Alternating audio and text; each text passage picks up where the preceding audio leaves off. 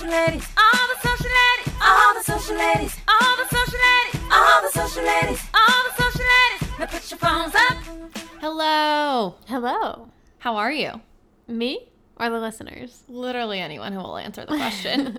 I'm doing great. I hope everyone else is too. It's Wednesday again, so that means we're back with another All the Social Ladies episode. I actually just saw a post in my feed from Everlane, and it was like before COVID-19, and it was every day of the week, and it's like now Sunday, and then Monday through Friday is just today, and Saturday is Saturday. I feel the need to constantly remind people by saying, Happy Wednesday. Yeah, it's a good reminder that we're halfway through the week. Yes, exactly. So what are we starting with? Okay, I want to start with something that happened this weekend. Do you remember? Does it have to do with me? No. Oh, God. That was terrifying. No, it has to do with John Krasinski. Ooh, love him. Love him too. He's great. For everyone who doesn't know, John Krasinski has been putting out a YouTube show called Some Good News, where he highlights positive stories that are happening right now to kind of give us a break from all the craziness. I mean, that's what everyone needs. Everyone. But what he did this weekend is he hosted a virtual prom for all the high schoolers whose proms got canceled. Right. That's so sad I to think know. about. I Prom know. was such a momentous moment. Tell me about your prom. What did you wear? Okay. I'm actually glad you asked because I loved my senior prom dress. It was this black strapless David's bridal dress. Okay. And it was so classy. And thinking back, I hope I still have it. I mean, I'm sure your mom has it. I would love to try it on again. But anyway, back to the kids. Yeah, back to the kids. And speaking of moms and parents, I think it's really cool how these teenagers' parents have supported them through this hard time. Like did you see any of the content? Yeah, I mean, so John Krasinski basically DJ'd the whole thing. Yes. And these kids walked down the stairs like princesses and princes to their parents basically like grinning and throwing a huge party for them. I love it. There was dancing and food. Yeah. And balloons. And I just love that all the kids still got an opportunity to dress up. For sure. And that's not all, because actually this week TikTok is hosting a prom week. And every day they're giving tips from creators about, setting up your house or what to wear, how to do your hair, or there's going to be special live performances from guests. I know, and on John Krasinski's there were special guests too. The Jonas Brothers performed. Yeah, I'm not a big Joe Bros gal. But anyway, TikTok this weekend. Yes. Or this entire week, really. Yeah, so they're posting content all week, which I assume this weekend there's going to be a lot more prom content because, proms are staggered based on where you live and your school. So I was thinking, it could be fun. Don't worry, we don't have to have our own prom, but I think we should share our prom photos on our Instagram channel. Okay, I like that. That's fun. I'll have to text my mom and tell her to send them to me. Let's see what I can dig out of the archives. Yes. Speaking of moms, another current event that's happening right now is Take Your Child to Work Day, which is tomorrow. Pretty much every day currently is Take Your Child to Work Day, too. Totally. Which brings me to the quote of the week. Sure. Which was from Tina Fey. And she says, I think every working mom probably feels the same thing. You go through big chunks of time where you're just thinking, this is impossible. Oh, this is impossible. And then you just keep going, and you sort of do the impossible. Incredible. I mean, that's my internal monologue. Yes. All the time. I think it's so fitting for all the moms right now who are working from home and never thought they'd have to do this. And I'm sure just taking it one day at a time and want them all to know that they are truly doing the impossible. I texted my mom because I was curious to hear her opinion. And I said, what would you do if you had to homeschool me during these unprecedented times? And she responded, we would do so many crafts and art projects, I would have liked it, smiley face. Oh. And then I said, but what if you had to work too? And she responded, yikes. Yeah. big yikes. Yeah, that is relatable. Relatable.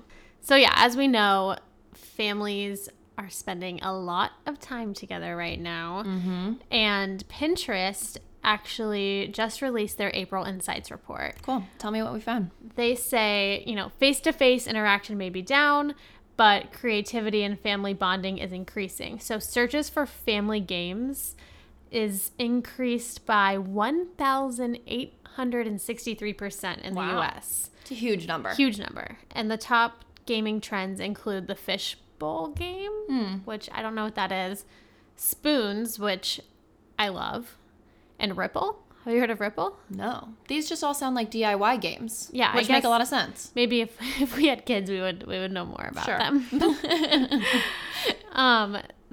People are also searching for spending time with family quotes and check on your friends quotes, which I thought was really nice. And then, of course, besides all the searches for bread, everyone needs a sourdough starter. Everyone needs a sourdough starter right now.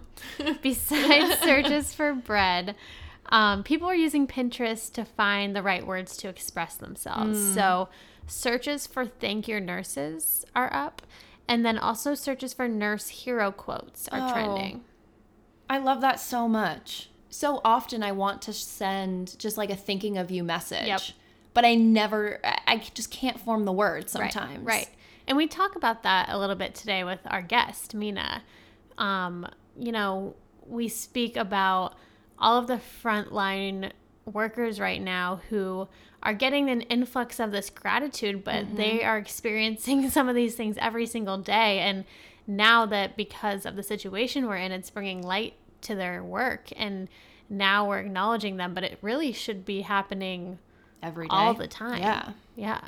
I don't know. It just really makes me want to reach out. Definitely. Well, and there's no better time than now to kind of sit down with a pen and real paper and write someone a note or a letter. Yeah. Which actually Mina talks about as well with some of the work that she's been doing. So why don't you tell us a little bit more about Mina? Yeah. So Mina Harris is the CEO and founder of the Phenomenal Woman Action Campaign, which is an organization that's powered by women that raises awareness for social causes. She's also a first-time author. And a lawyer. And Kamala Harris's niece. And we're so lucky to have her on the show today, so why don't we get into it? Here's Mina. Hi, Mina. How are you? Hi. I am doing okay. Hanging in there. Same. Okay, so as per usual, we're going to start the interview off with our social media speed round. Are you ready for it? I'm ready. Okay. What is your favorite social network? Man, I would have said Instagram, but recently it's become Twitter. So I think I'm just going to go with Twitter. What is your go-to emoji? I think it's the like crying, laughing face.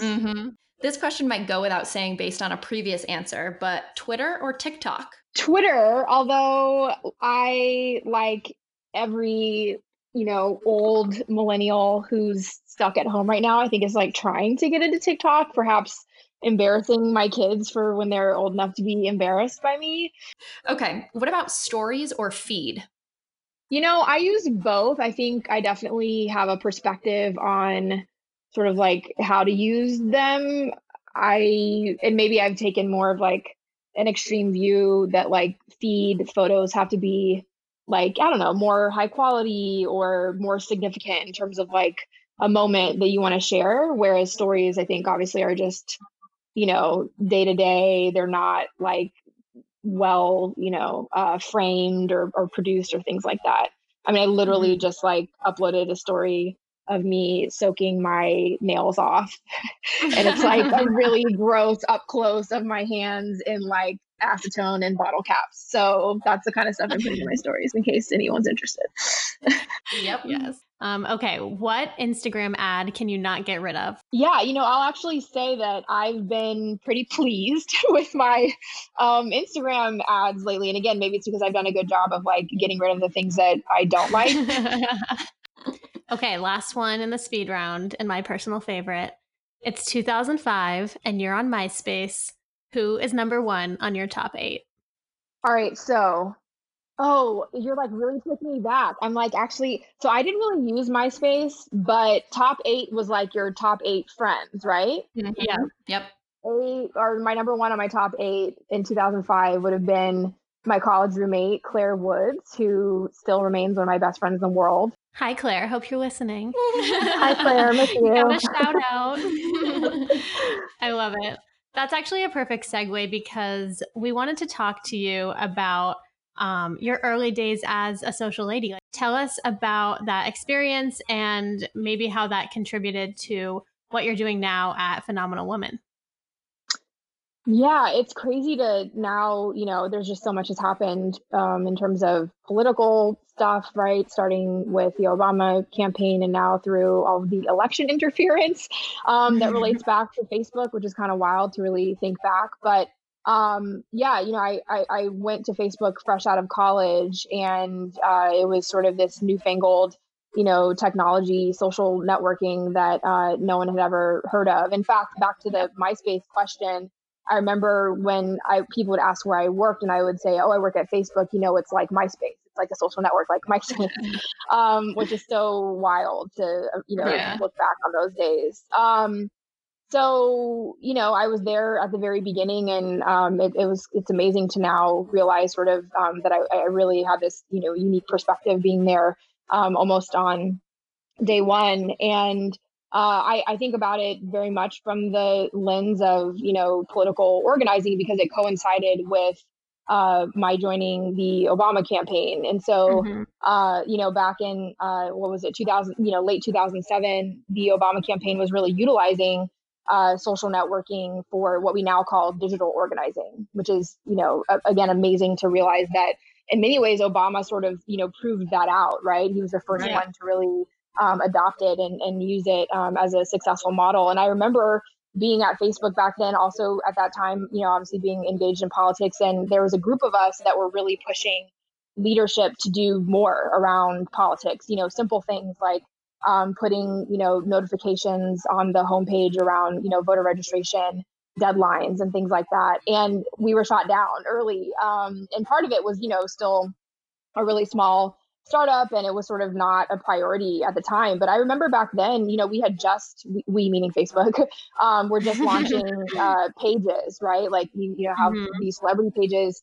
And I remember having some difficulty getting, politicians to sign up, getting, nonprofits to sign up, because there was this perception that it was like sort of this, maybe ironically now to say this, but, this technology that was going to like, reveal everybody's secrets and, disrupt, privacy and all of these fears around technology, which maybe now looking back were totally warranted.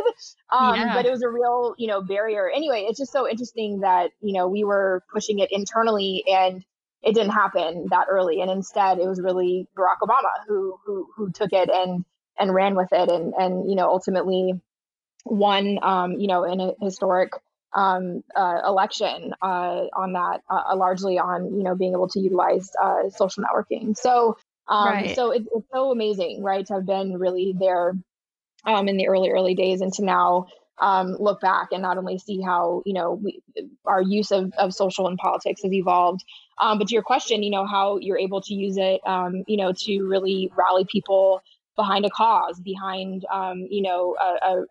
messaging around issues, and raising awareness around different communities and the issues they face, which is obviously how we now use it for Phenomenal. So I love everything, hearing from your perspective about the Barack Obama's campaign and the use of social media. And I've heard him be referred to as the first social media president, because he was actually the first president to send a tweet at all.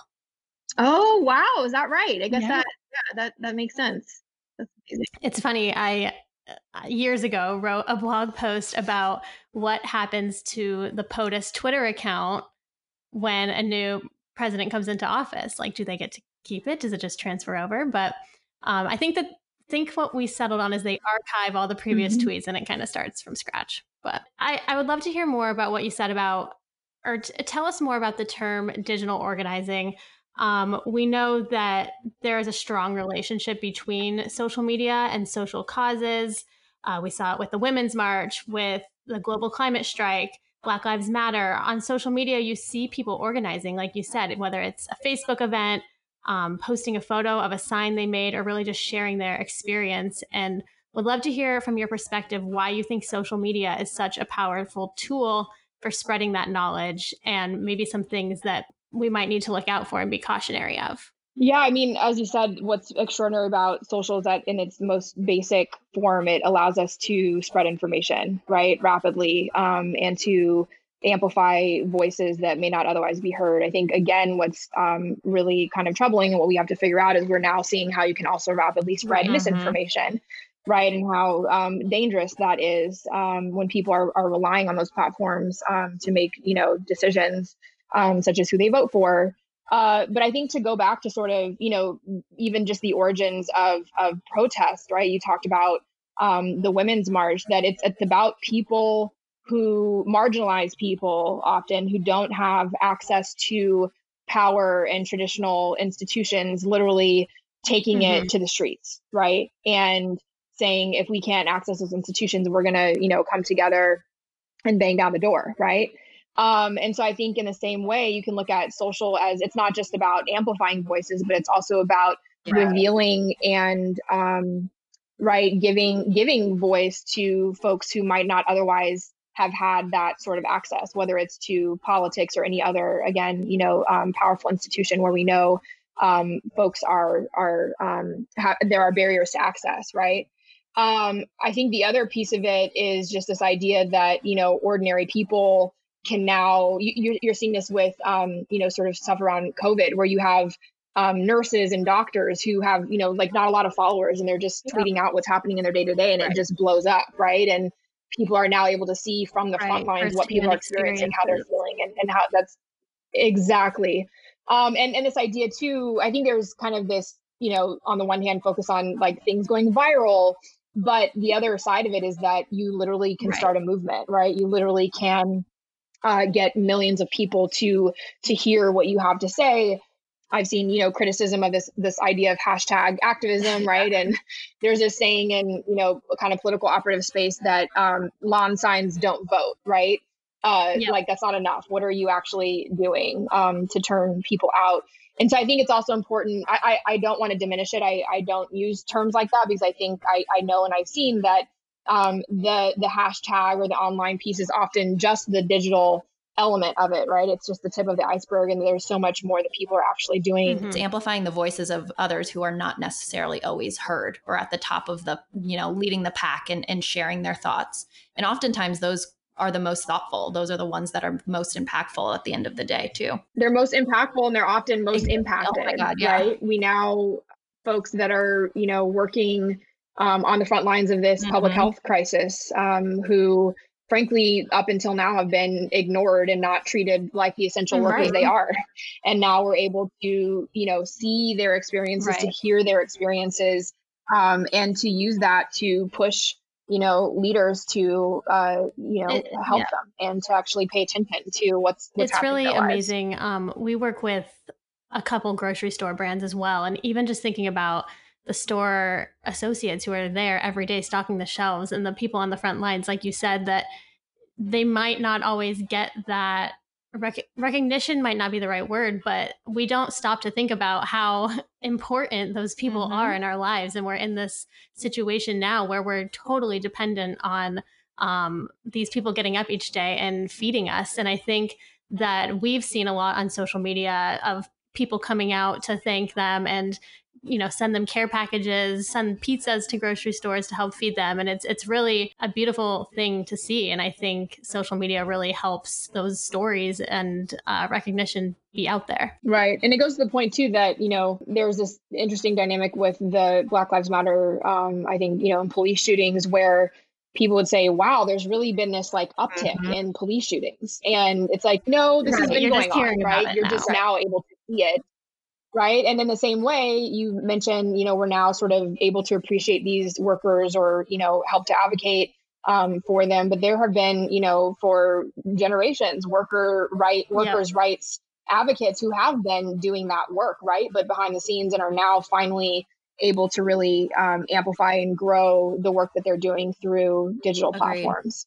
So I'd just love to hear from your perspective about how Phenomenal came to be and really how you're harnessing the reach of it for social good. Yeah, I mean, it was a really small idea. It was never supposed to be anything other than a 1 month fundraising campaign for women's organizations. Coming out of the 2016 election and the Women's March, I think like a lot of people woke up thinking, what can I do, right? What can I do to do something meaningful, to make an impact? And so I came up with this idea of this, T-shirt that says "Phenomenal Woman," inspired by Maya Angelou.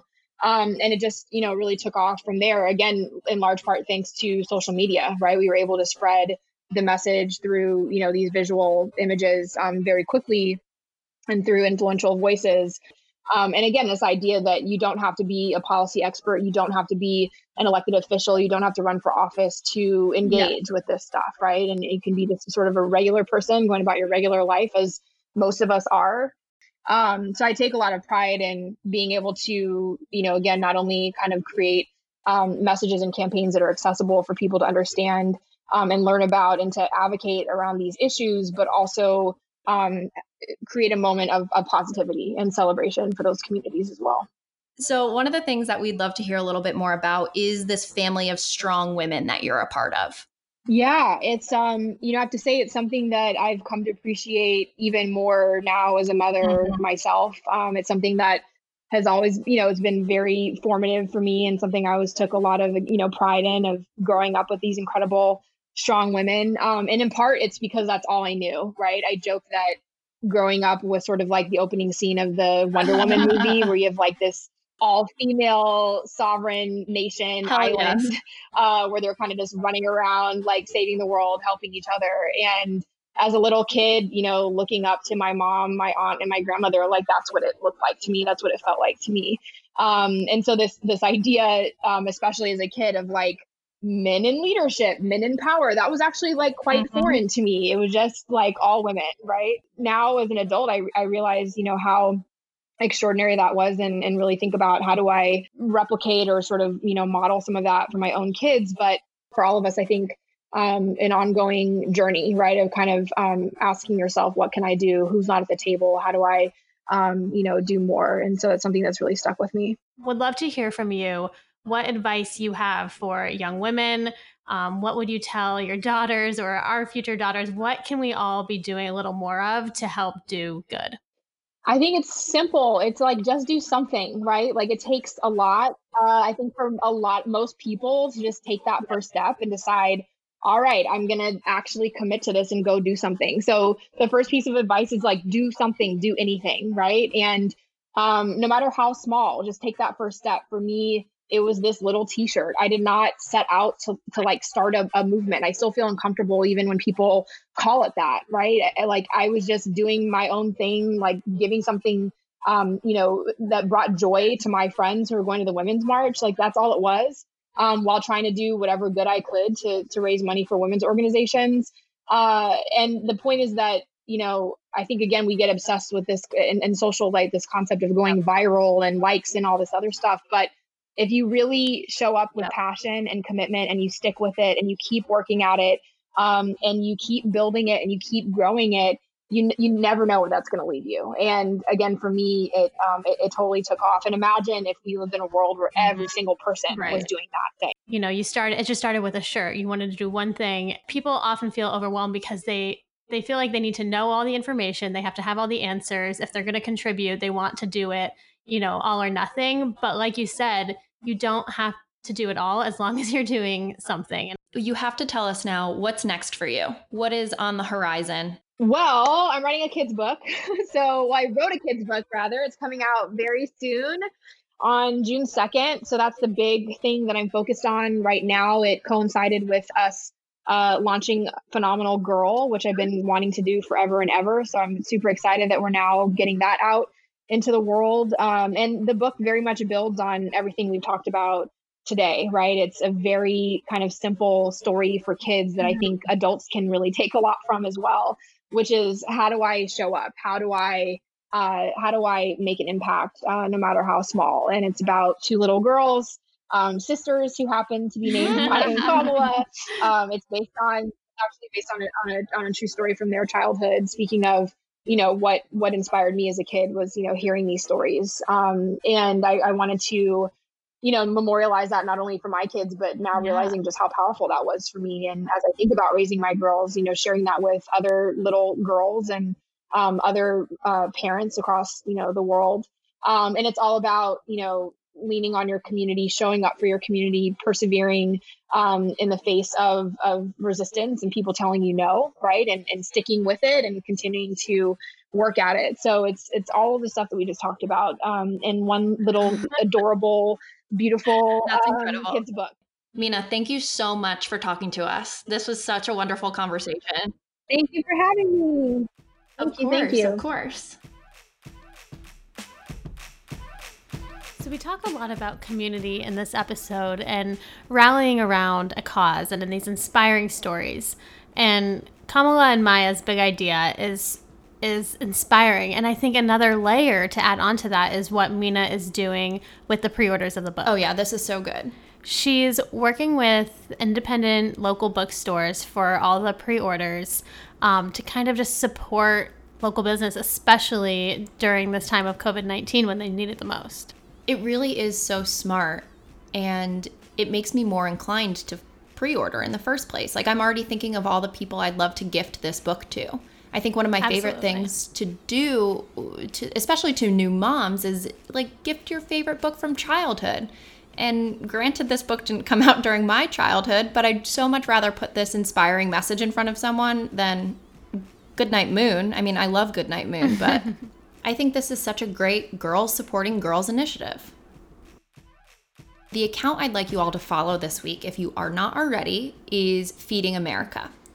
They have continued their Humans of New York style profiles during this time to really feature people on the front lines and those who are helping support communities and folks who really don't have access to food. I mean, with all the closures and all of America and the rest of the world being on pause, it's really hard for a lot of people to feed their families. I think it's interesting that you bring that up also because today is Earth Day. True. And there's such a crazy juxtaposition between food waste and food insecurity. Yeah. Like, we waste so much food in this country and in the world. So really nobody should be going hungry. Right. No, for sure.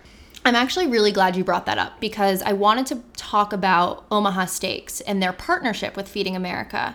During this time, they were able to donate 100,000 servings of, That's more than we have in our freezer. That's it's true. Sure. It's just so impressive. I love seeing these businesses step up during this time and work together to achieve a greater goal. Absolutely. So go check it out. Let us know what you think, and we will see you next week. Yeah. Have a good one, everyone. All the social ladies, all the social ladies, all the social ladies, all the social ladies, all the social ladies, all the social ladies, all the social ladies. Now put your phones up.